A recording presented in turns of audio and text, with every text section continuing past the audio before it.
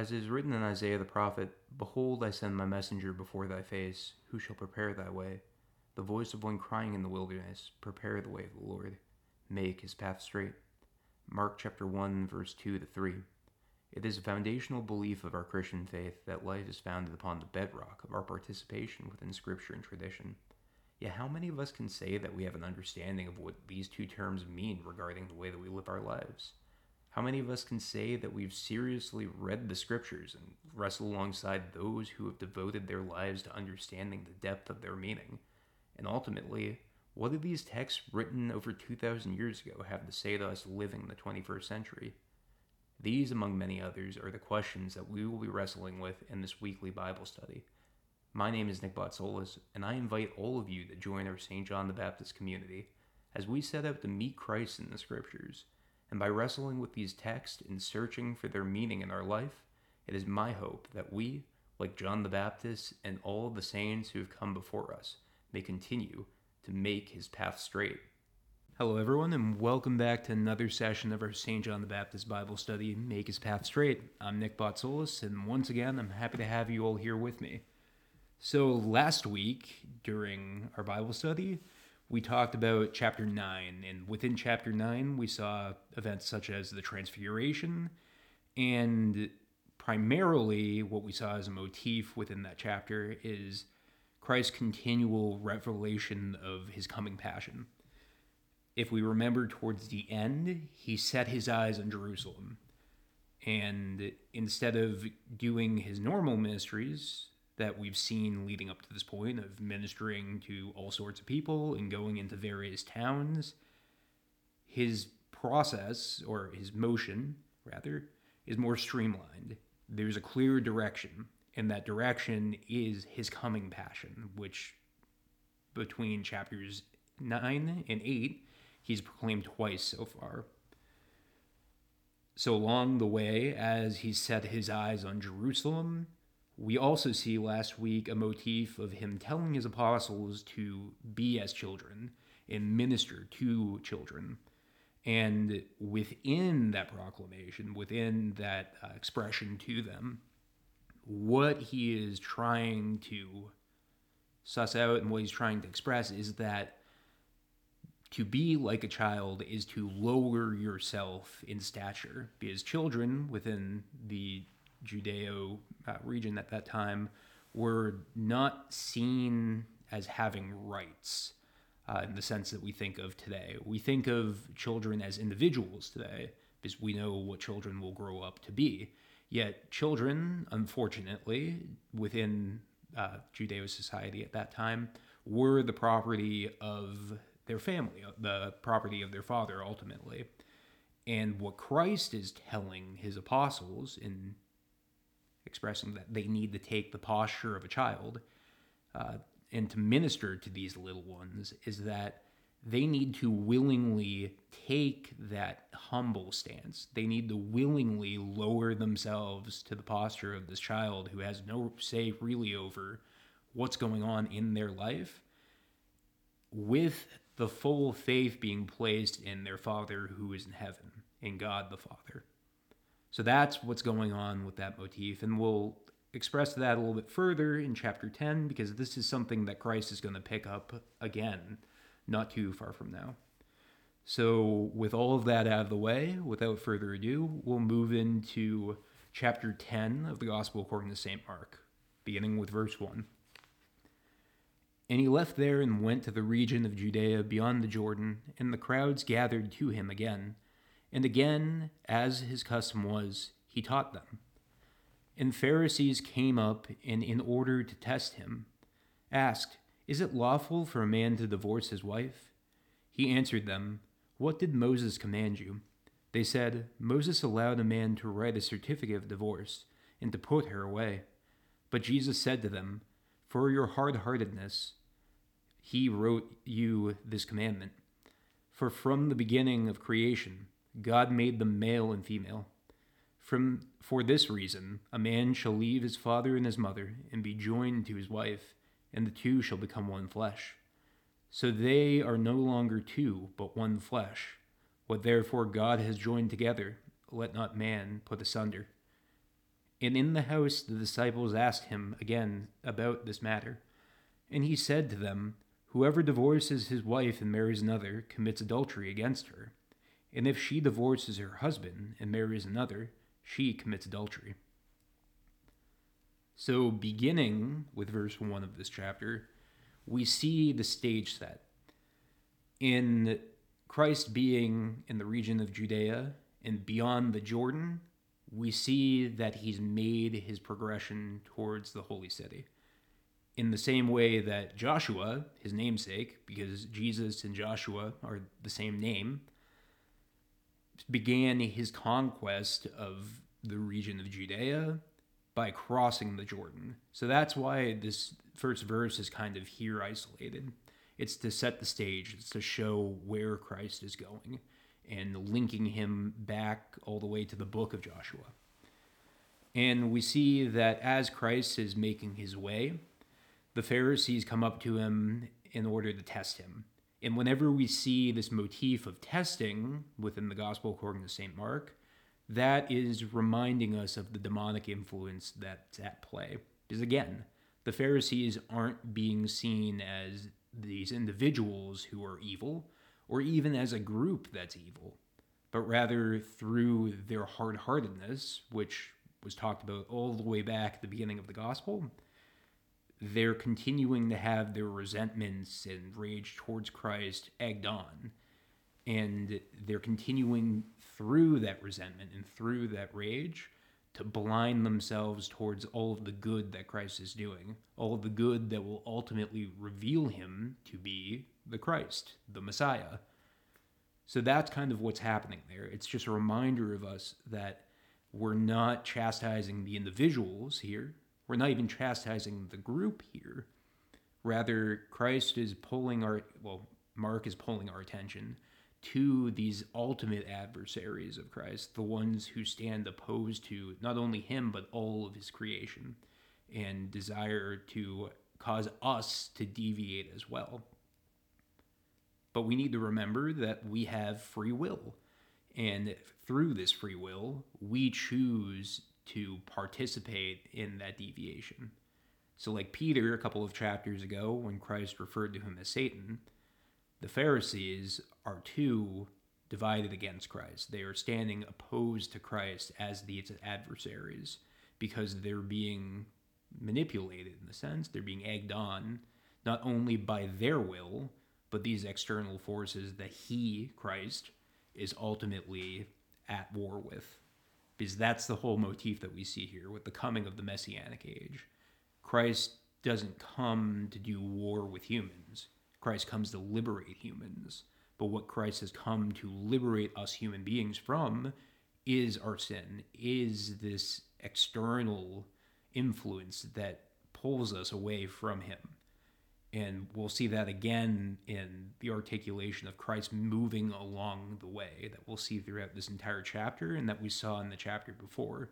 Because the expression of road or way is ultimately telling us who Christ is. Because in the Gospel of St. Matthew, we again hear Christ refer to himself as the way, the truth, the life. And it's along that way that we wind up at the crucifixion, at offering his life for the life of the world, and ultimately the resurrection. And it's through that action and mapping onto that action that we too participate in that life in Christ. So there is a system, there is a way that this all plays out, but it's not as clean cut as we might think on the surface. But it's important for us to remember these key phrases and to remember when these things come up, what the evangelist Mark is trying to tell us. Because he uses specific words to draw our attention to various themes that are going on in the gospel. Regardless of all of that, what the Pharisees ask Jesus is it lawful for a man to divorce his wife? And he answers them, what did Moses command you? So we need to look at where Jesus is again. He's in the region ruled by Herod. And if we remember what Herod's situation is from the prior chapters with the persecution and murder of John the Baptist, we know that there is a controversy about divorce surrounding Herod. So in a sense, the temptation that the Pharisees are holding in front of Christ is twofold. First, they want him to slip up by going against the law given to them by Moses, because then they can willingly persecute him and crucify him. Yet Christ doesn't do that, as we're going to see. But because of where Christ is, too, by bringing up divorce, they also want to touch on the hot button social topic that's going on in that day, which is surrounding Herod's own remarriage of his brother's wife. So there's a lot that's going on there. They, as they say, were setting out to test him. And in knowing that, what Christ does is what he often does when he's replying to those who are standing opposed to him, those who are testing him, he quotes the scriptures. So he says that Moses, he asks them what Moses commanded them. And they reply that Moses allowed for a man to write a certificate of divorce and to put his wife away. From there, Jesus will respond that this was out of man's hard-heartedness. So this was out of the reality that we harden ourselves towards the ultimate reality of what God intended. And what God intended goes all the way back to Genesis, where he joined Adam and Eve together. Eve was made as a helpmate, an equal to Adam, and the Adam, or the human, was split in two. And from that other half came Eve. And the two are joined in God. And what God has joined together, man cannot fully pull apart. But it's because of hard-heartedness that Moses allows for a bill of divorce to be given. And that hard-heartedness can have a lot of different angles that we can look at it through. First of all, the unfortunate reality that we see within this generation and generations before, not this generation as in the one we're currently living in, but the one of the time of Christ, women did not have equal rights to men. And as we see in the time where Moses was writing the law, women kind of had the posture of being property in a sense. So it was only a man within Jewish law that could write a bill of divorce. And if you're looking at this from Moses' perspective, through the revelation of God given to him, divorce is a mercy. Because if there's no way for, we'll say, that man to get out of the relationship, murder was something that was very common in terms of everyday life. So what would stop that man if he truly wanted to get out of that relationship, to get out of that marriage, from murdering his wife? So giving a bill of divorce was a way of circumventing that, a way of getting around that possibility from even happening. But again, we see a continued distortion that plays out through the scriptures because that becomes the norm. So rather than divorce being seen as something that's an unfortunate part of reality and should not be strived for, it becomes a part of everyday life. And that's kind of how the Pharisees are treating it here. They're saying, well, this is what Moses said, so this must be the way that we live. Yet Christ is highlighting that divorce is an exception because ultimately what God has joined together, man cannot pull apart. Yet we do. And that's not chastising people who have divorces, because divorce, as we see, even in our church's tradition, is a part of reality. Yet in the remarriage services, if we want to look at that, in our church's tradition, they're often penitential. And that's not because either party is evil. Again, we need to understand that when we look at morality from a Christian perspective, we're not condemning individuals, because we cannot condemn as individuals. We are not God. We are not the final judge. So we don't know what's ultimately written on anyone's heart. However, we can acknowledge the fact that all of us, since we're human beings living in this fallen world, are called towards repentance. And since Christ highlights divorce as being an act that was not intended by God in the first place, if remarriage, or if within life in general after the divorce, the intent needs to be to continue that process of repentance. And again, it's not because of a single action of the individual, but it's rather our collective actions, because we always have something that we're called to repent about. There's never a shortage of things that we do wrong and pull us away from our Lord. And so we need to, again, take this posture of a child or this posture of a student, lower ourselves and try to see what it is that God is calling us to do and reorient in repentance towards Him. Because again, sin isn't the stain or anything on our soul. Rather, it's a deviation from the path that we were called towards. It's a missing of the mark, who is Christ. So if we're called to travel down the way with Him towards His passion, well, we're called to embody everything that He embodies. This is what we're striving towards. So we need to also look at verse 10, 11, and 12 and realize what's going on here. Well, this is clearly an example of Mark speaking to both his Semitic and Roman brethren. Because within Semitic tradition, again, as I mentioned earlier, women were not able to divorce their husbands. However, within Roman tradition, women were able to also divorce. But what we see here is that the sexual immorality or adultery, which is basically just transgressing the bond that was sealed between the two in God, is committed on behalf of the person who casts away their spouse so that way they can marry another. So that's what's going on here. The individual who divorces with the intent of marrying another has committed adultery against the person who they were married to. Why? Because they've sealed that deal. They've signed that contract, and that contract is not strictly legal.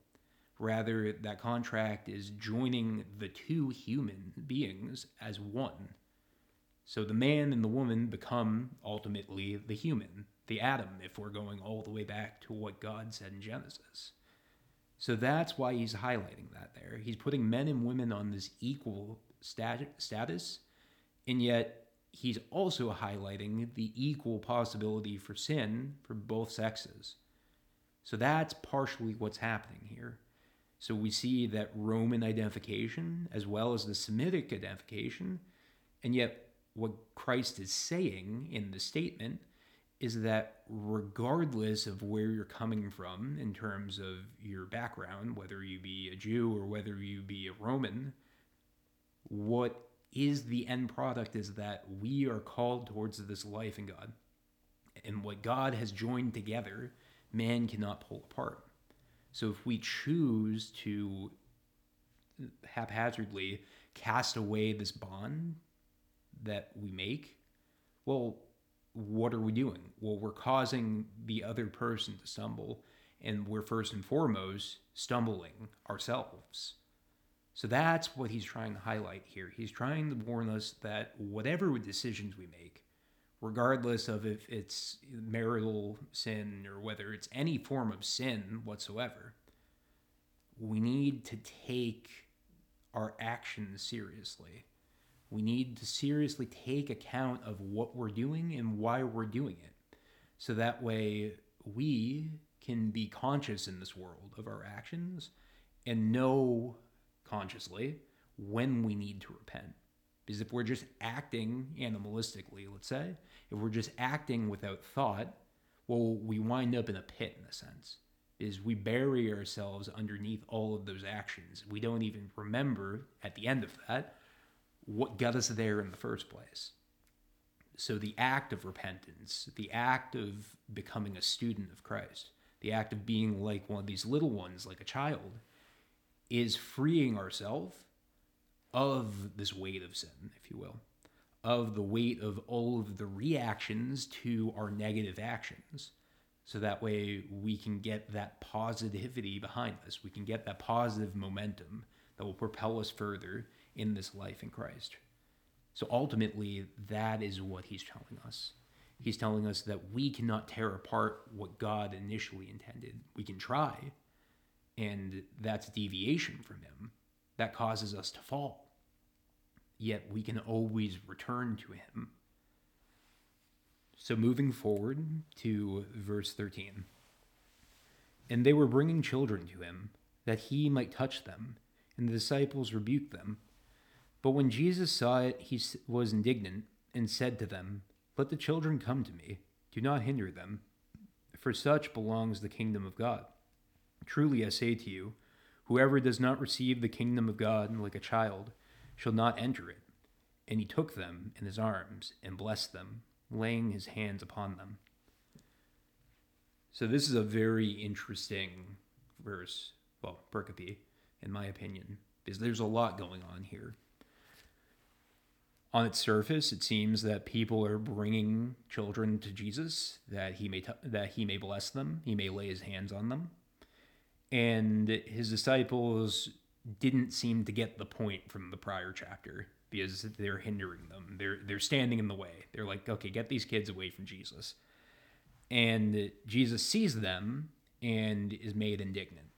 He's angered. He's perturbed.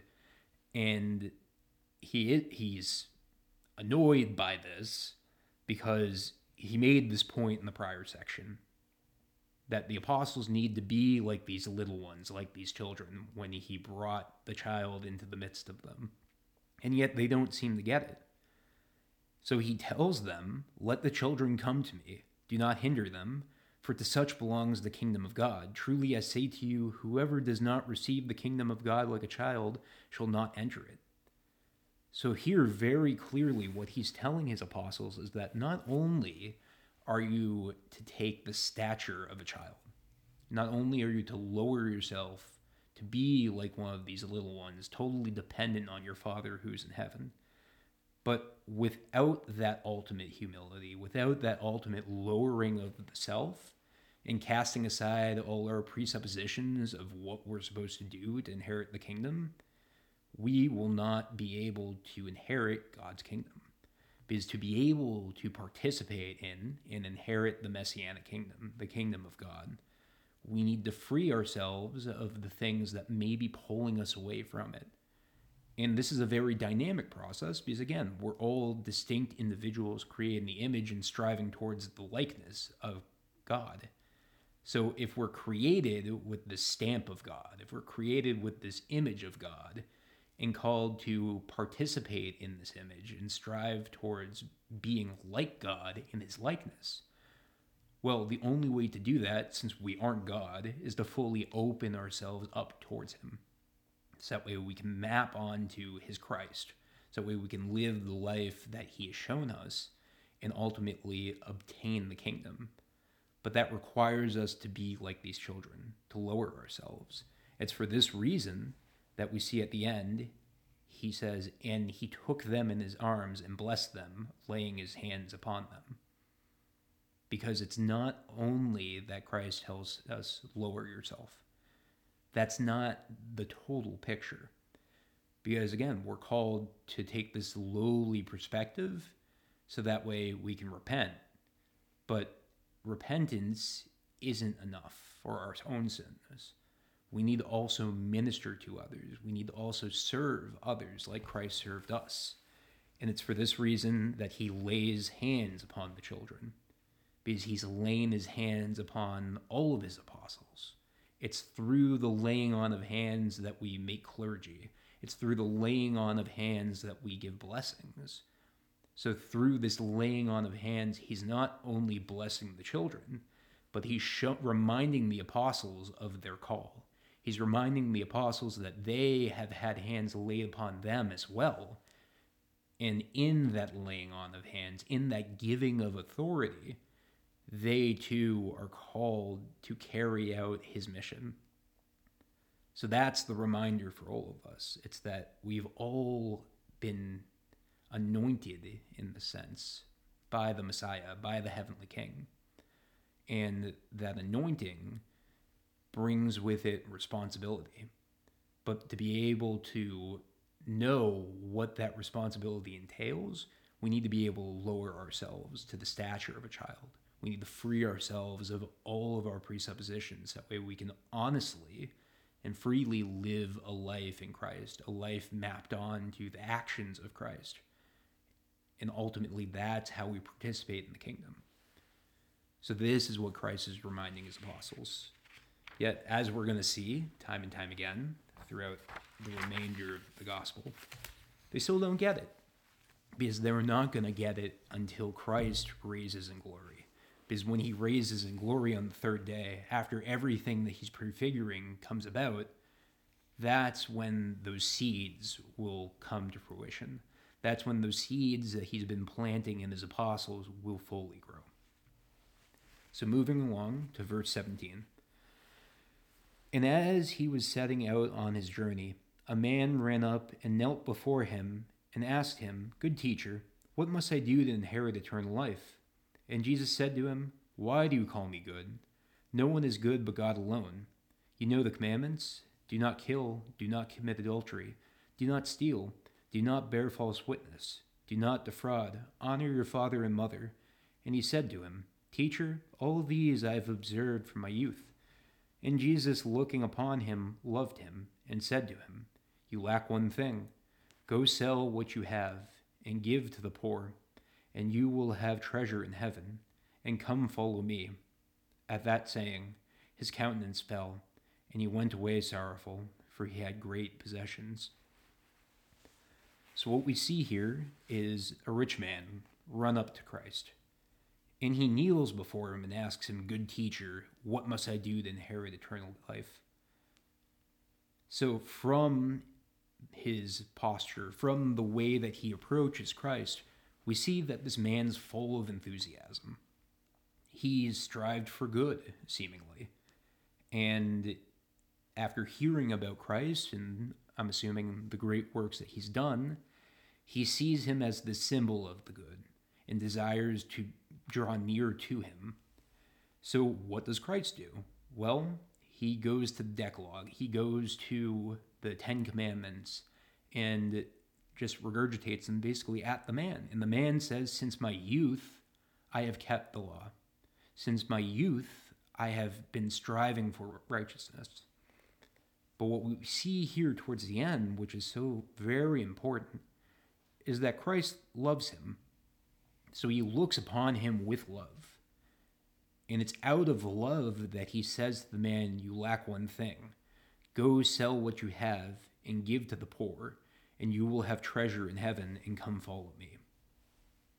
But after he makes this statement, we see a shift. At that saying, the man's countenance falls. His whole disposition shifts, and he goes away sorrowful.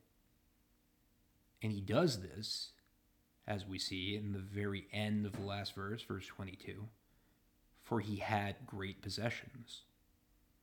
Now let's break this down a little bit, because oftentimes we look at this as saying, well, rich people are bad.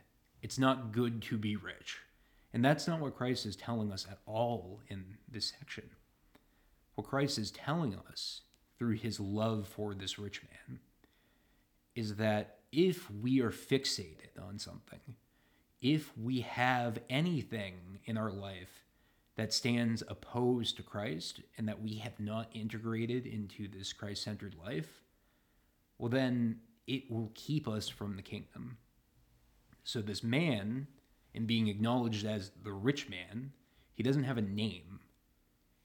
Rather, he's identified by his possessions, because his possessions have owned him. His possessions identify him.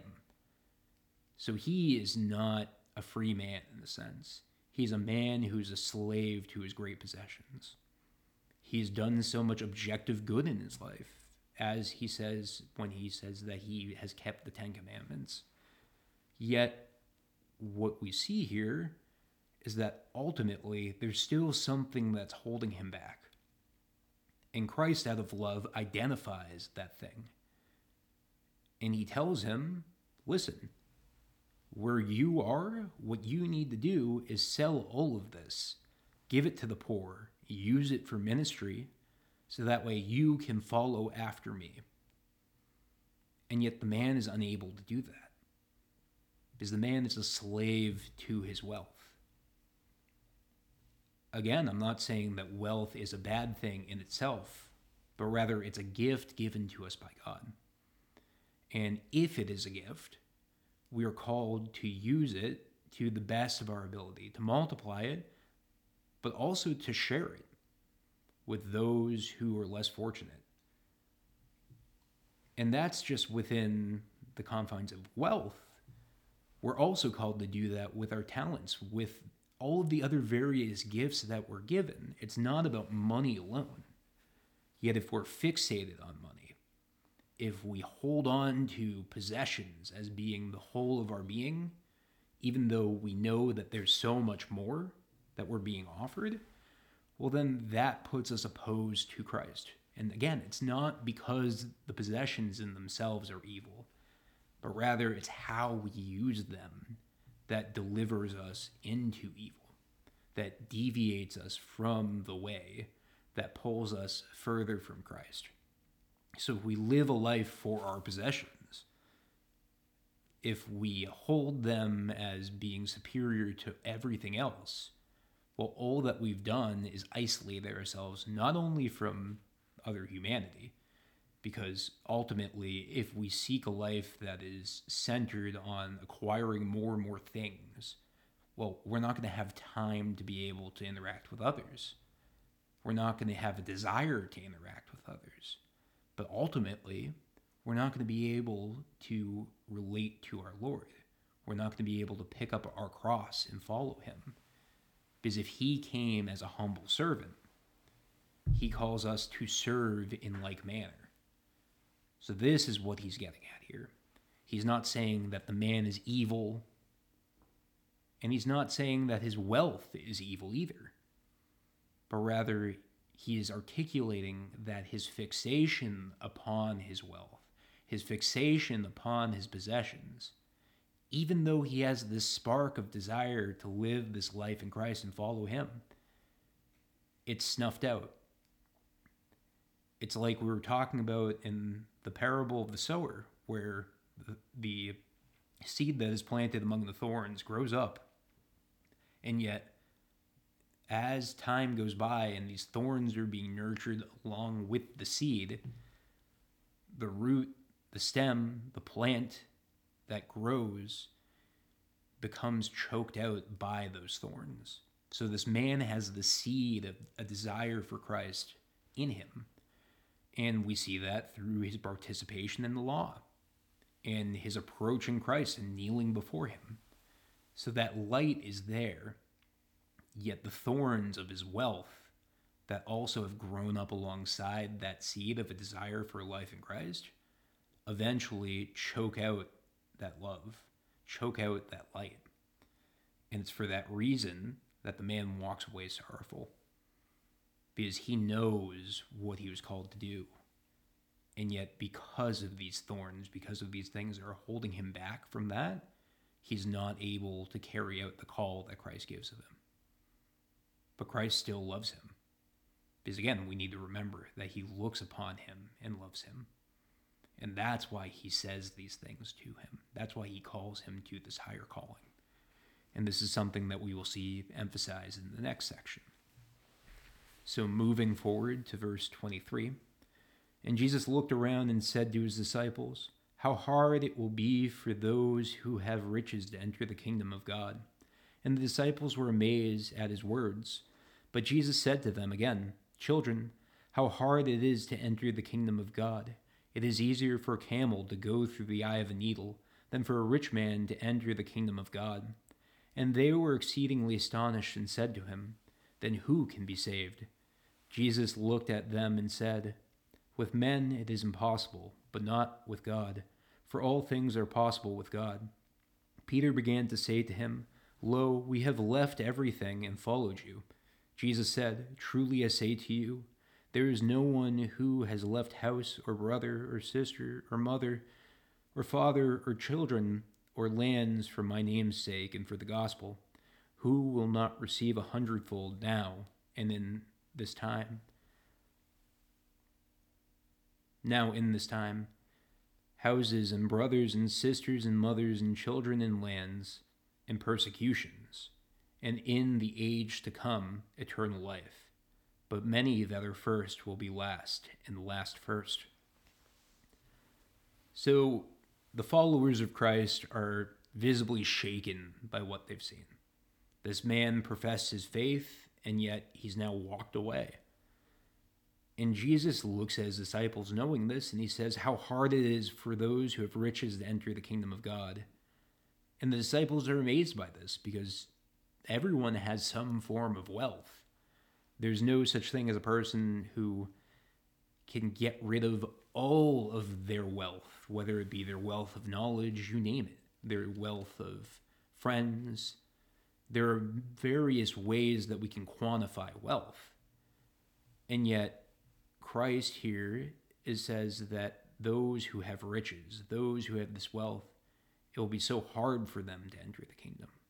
And that's because they have so much that through that having, it's easy for us to go on autopilot in a sense.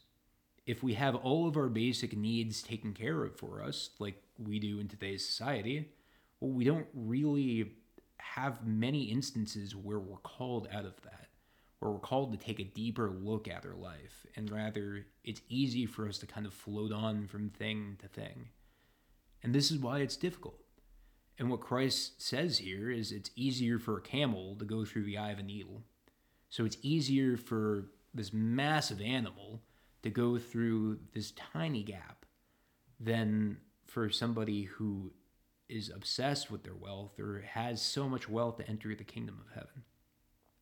Yet he's not saying this as a chastisement of people who have possessions. He's not saying this as a chastisement against people who have some form of wealth. Rather, what he's saying is that it's difficult when we have wealth to continue to center ourselves. It's difficult when we have these basic needs taken care of for us and then some, for us then to go back to the state where we had to look at ourselves, we'll say, in some form of a raw light. We need, in a sense, to go back to bedrock. And this is why he refers here to his apostles as children. Because like in the section before, he's reminding them to be like these children, to be lowly. Because you can have great possessions, yet if you lower yourself, those possessions will not own you. You can have great resources around you, and yet if you lower yourself and figure out what you're to do with all of these friendships, all of these intellectual resources, all of these physical resources, through that lowered posture, you'll then be able to understand what it is you're being called to do with them. So that's why he calls them children. And this is one of the few places where Christ refers to his apostles, his followers, as children. And that's again to remind us of what he told us in the prior section. We have a mission, we have a call, and that's to live a life in him. And from this, we see that Peter begins to say, "Lo, we have left everything and followed you." When Peter's making the statement, he's doing it in a sense out of pride, but he's also doing it in a sense of identifying the reality that the apostles and all the followers of Christ have made manifest. This man was not able to take up Christ's call, the rich man that is, to give up all and follow him. So Peter contrasts that by saying, look at what we've done. We've given up everything to follow you. And to that, Christ replies, "Truly I say to you, there is no one who has left house or brother or sisters or mothers or father or children or lands for my name's sake and the gospel's, who will not receive 100-fold now and this time, houses and brothers and sisters and mothers and children and lands with persecutions, and in the age to come eternal life. But many that are first will be last, and last first." So what he's telling Peter here is, yes, you have done good in giving up all to follow me. And what you have lost by following me, you will gain in this life. So what he's saying here is something that's identified, we'll say, in what Mark is trying to say to the Christian community that he is a part of. And it's that, yes, your family members may have forsaken you. And yes, you may have lost lands. And yes, you may be persecuted right now. Because again, this is written around 70 AD, where there's active persecution happening with the fall of the temple. There's a lot of destruction. There's a lot of turmoil. And the Christians, along with the Jews, don't know what to do. And yet, what Mark is assuring through the voice of Christ, his people here, is that what you have lost in this life will be multiplied in this life in Christ, in the church, because we are all brothers and sisters in Christ within the church. Yet, what we see here is an absence, first of all, of fathers in the receiving portion. And the reason why fathers are identified in the portion where Christ says what his apostles have forsaken, and they're not identified in the portion where Christ articulates what will be gained, is because the Father is our Father in heaven. God becomes our Father when we live this life in Christ. We are entering the kingdom of God. And if that's what we're called to do, well, then he is that progenitor. He is that one who created us in the beginning, has called us towards him, and will continue to play that role. And all earthly fathers will map on to God. All earthly fathers don't only play that role of trying to submit themselves to God, to be like God, but ultimately they are servants of God. So they may take this fatherly role, this patriarchal role, if you will, even though that term is not very well received these days. The idea of a patriarch, the idea of a father within the Semitic tradition is the head of a household. It's the head of this community. And ultimately, those fathers, those earthly fathers, are replaced by God the Father. And earthly fathers who are striving toward this life in Christ are called to resemble God the Father, are called to image God the Father, and be like him. But being like him requires humility, because God the Father does not act as a tyrant. God the Father is not somebody who is vindictive and vengefully interacting with us because of our sins. Rather, he is a loving Father who is welcoming all of us into the kingdom. And out of love, he sends us his only begotten Son, so that way Christ can willingly sacrifice himself without being forced to by the Father. And it's through that act of love that's shared between Father, Son, and Spirit that we see the same love that as Christians we're called to share with one another.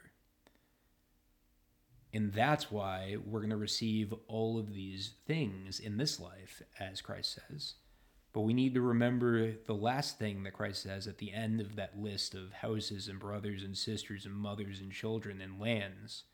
Because with all of those things in this life that we may receive as we live this life in Christ, we will also receive persecutions. Yet in the age to come, we are promised eternal life. And that's why many that are first, many who hold themselves in this high esteem, will be last in the kingdom, and the last will be first. Because those who have lowered themselves to the posture of a student, to the posture of a child, will be the ones who can ultimately obtain the kingdom. So moving along to verse 32. And they were on the road going up to Jerusalem, and Jesus was walking ahead of them. And they were amazed, and those who followed were afraid. And taking the 12 again, he began to tell them what was to happen to him, saying, Behold, we are going up to Jerusalem, and the Son of Man will be delivered to the chief priests and the scribes, and they will condemn him to death, and deliver him to the Gentiles. And they will mock him and spit on him, and scourge him and kill him, and after 3 days he will rise. So what we're seeing here is the third prediction of Christ's coming passion. They're on the road, they're on the way, they're in motion towards this ultimate goal. And the apostles, they're amazed and they're afraid of everything that Christ has said up until this point. They're confused. They don't quite understand because they think he is going to be this military Messiah, the one who has been promised, who's going to liberate them from their earthly oppressors. Yet Christ is more. Christ, yes, is the son of David, as we're going to see. He's within this line of David, and he is the Messiah who was promised. Yet that Messiah was not expressly articulated as being the Son of God as well, because Christ is fully God and fully man. These two natures are perfectly interwoven within him. And so, through being God and man, Christ is more than just a worldly king. And that's why he's able to lower himself and come as a servant, because he freely empties himself to become one of us so that we can inherit life in him. So that way we have somebody, a human being, whose actions we can map onto and imitate. That's how we're living, or at least that's how we're called to live this life in Christ. And yet, the apostles don't understand, as we're going to see moving forward. He gives them this third expression of what is to come, that he's going to be condemned, he's going to be crucified, he's going to be murdered, yet on the third day he's going to rise.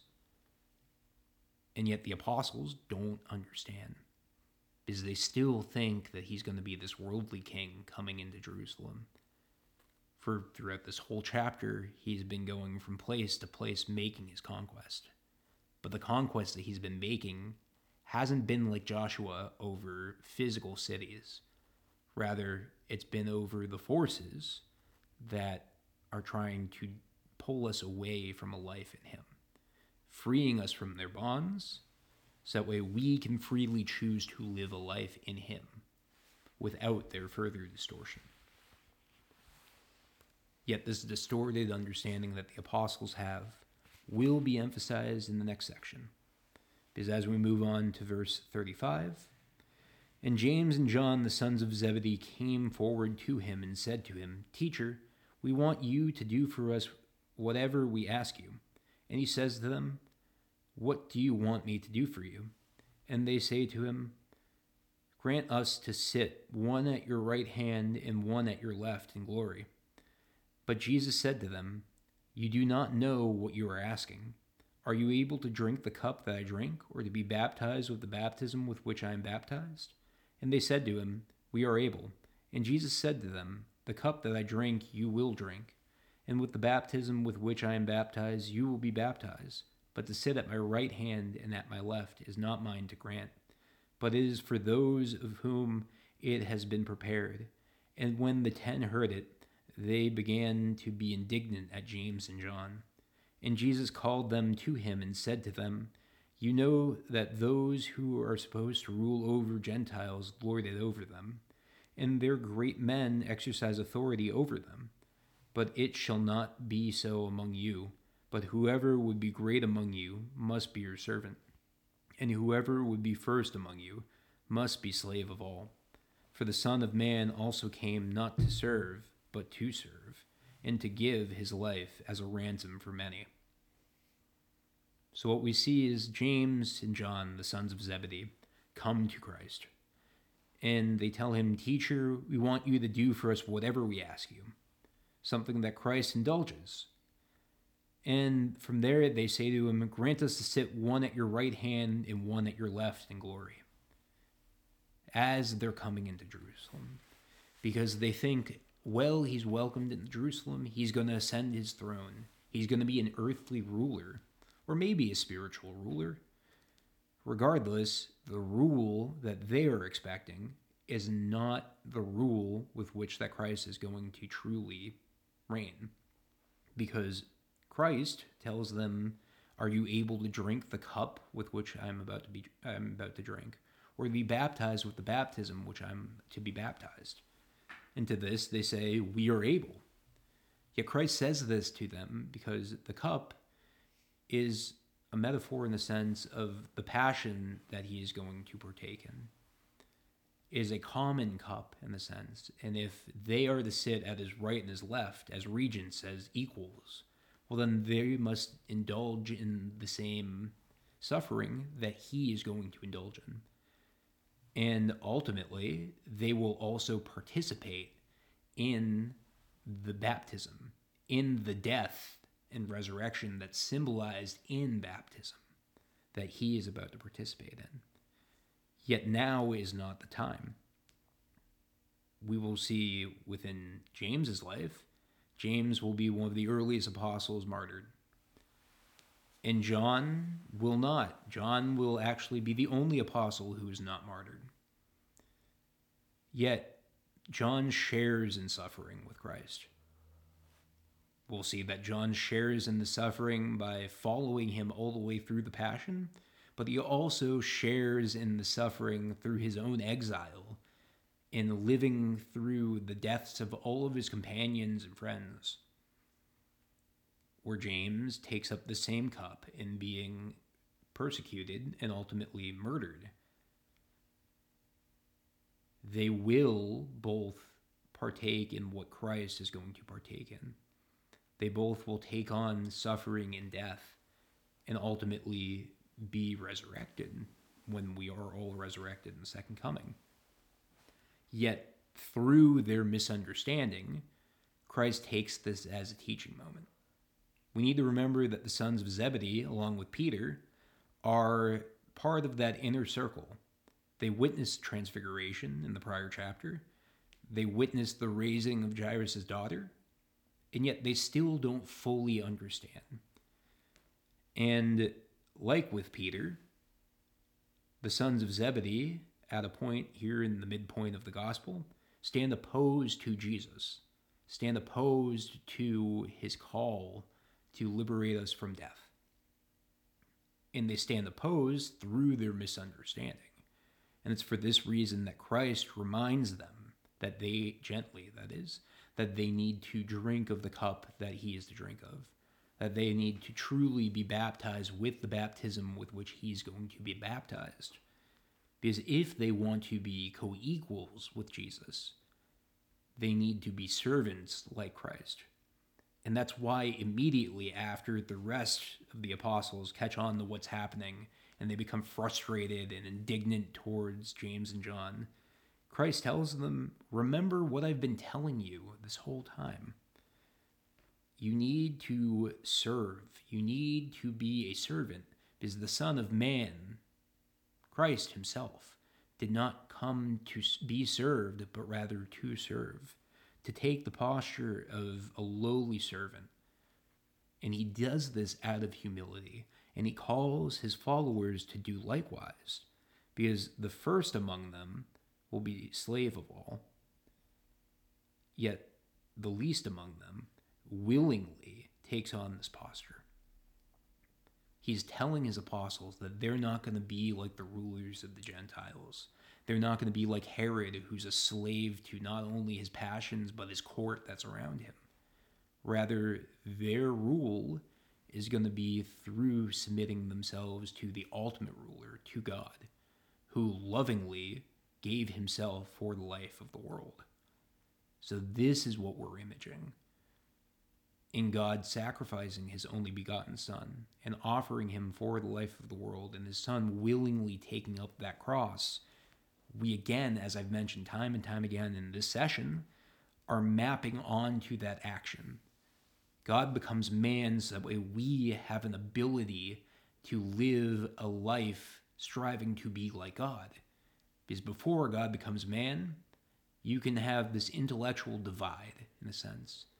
God can be, as we see him in modern culture, up in the sky somewhere, detached from humanity. And we're down here. We're suffering.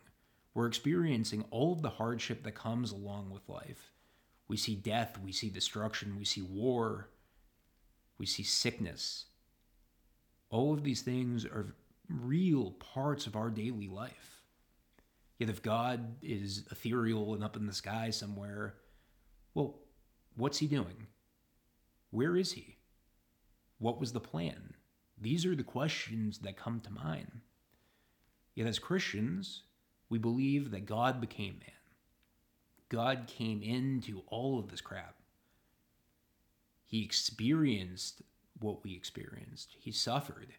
Ultimately, he died as he is preparing his apostles to realize. Yet, through his death, the creator of all cannot truly be killed. And it's for that reason that the bonds of sin, the bonds of death are broken by Christ when he rises. He tramples down death by death itself. And through that act, those in the tomb, us stuck in sin, are given the possibility of eternal life. But that's only because God has condescended. That's only because God has become man that we are able to map on to God. And it's for that reason that he calls his apostles to do likewise. Because it's not only emblematic of their call, but it also reflects what we are called to do. Because we also are called to live this life in Christ. We are also called to serve others more than we try to serve ourselves. And it's out of that service, it's out of that self-emptying that we too can be members of the body of Christ. So this is what he's calling his apostles to do. This is why he's gently guiding the sons of Zebedee back on track. Because they're called to be servants, to serve, not to be served. So moving on to the final section of this chapter, we go to verse 46. And they came to Jericho, and as he was leaving Jericho with his disciples, a great multitude, Bartimaeus, a blind beggar, the son of Timaeus, was sitting by the roadside. And when he heard that it was Jesus of Nazareth, he began to cry out and say, Son of David, have mercy on me. And many rebuked him, telling him to be silent. But he cried out all the more, Son of David, have mercy on me. And Jesus stopped and said, Call him. And they called the blind man, saying to him, Take heart, rise, he is calling you. And throwing off his mantle, he sprang up and came to Jesus. And Jesus said to him, What do you want me to do for you? And the blind man said to him, Master, let me receive my sight. And Jesus said to him, Go your way, your faith has made you well. And immediately he received his sight and followed him on the way. So what we see here is another echo of the progression that links Christ to his namesake Joshua. Because they come to Jericho, and we see an awkward shift here, because immediately after they come to Jericho, they're said to be leaving Jericho. But the reason why we're in Jericho is because Jericho is that first city which is conquered by Joshua. So if we remember at the beginning of the chapter, Christ crosses the Jordan. He crosses the region of the Jordan in the same way that Joshua began his conquest by crossing the Jordan with the people of Israel. And after doing that, the first major conflict that they have is in Jericho. Yet Jericho is also the lowest point, geographically speaking, compared to the city on the hill, the city of Jerusalem, in which Christ is about to make his entrance in the next chapter. So we need to remember this lowly place, but we need to also remember it's in this lowly place that God revealed conquest. And Christ, as the Messianic King, the conqueror, is conquering sin and distortion.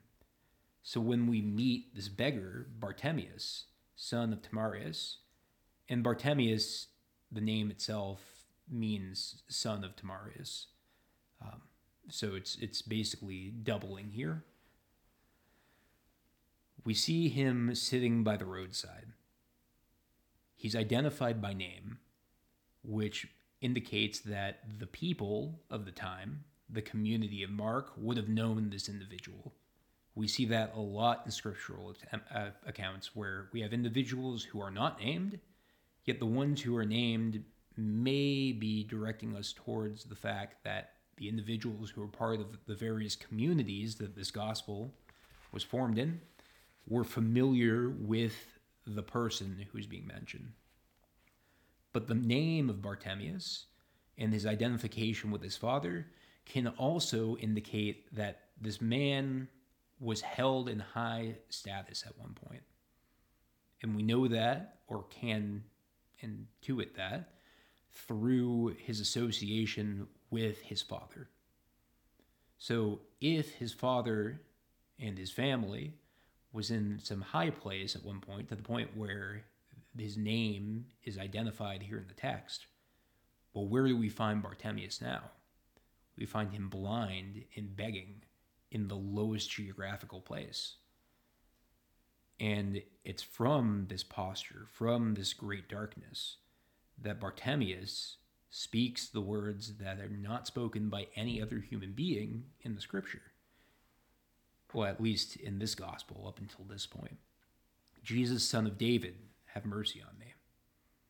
And identifying Jesus as the Christ, the son of David, the Messianic king, Bartimaeus is expressing part of the truth. He is the human Messiah, in a sense. He is the one who's been expected. Yet Bartimaeus doesn't fully grasp the fact that he's the Son of God. This is a reality that is not going to be fully grasped by anyone, including the apostles, as we've mentioned time and time again in this session, until Christ raises from the dead. Yet Bartimaeus has this intuition. He sees this spark of light in his literal darkness, because again, he's blind, he can't see. Yes, he may be hearing the crowd talking around him, yet something within him cries out. And that internal crying manifests itself in this verbal proclamation: Jesus, son of David, have mercy on me. And Jesus says to those around him, call him. And they call the blind man, and he springs up. He casts off the cloak that he's wrapped in as he's sitting on the side of the road and throws himself in front of Christ. And Christ asks him, what do you want me to do for you? And he says to him, Master, let me receive my sight. But as we see towards the end, when Christ gives him his sight, the sight with which he is given is more potent than just physical sight. Because the sight that he is given is of who Jesus is, or at least he intuits who Jesus may be. Because we're told that immediately after he receives his sight, he follows Jesus on the way. And we need to remember that word, way, or road, is reminding us of his coming passion. Christ is about to enter Jerusalem, where he's going to be welcomed by the people as this messianic king. And yet, a week later, he's going to be persecuted, martyred by the same people who are inviting him in. But Bartimaeus, in this acknowledgement that he is the son of David, follows him on this path. He doesn't quite understand who it is he's following, yet he takes up this call to proceed down the way. And so we need to remember that, because we're called to do likewise. The apostles and all those following Christ have been leading up to this point of the entry into Jerusalem. And when they enter from this low place, the conquest that the Messianic King has been making so far against these forces of evil, these forces that pull us away from him, will be in full swing when he enters the kingdom that is supposed to be of the children of God. And that's not to throw shade at them and say that, well, the Jewish people were evil then, but rather it's to show that God has truly come.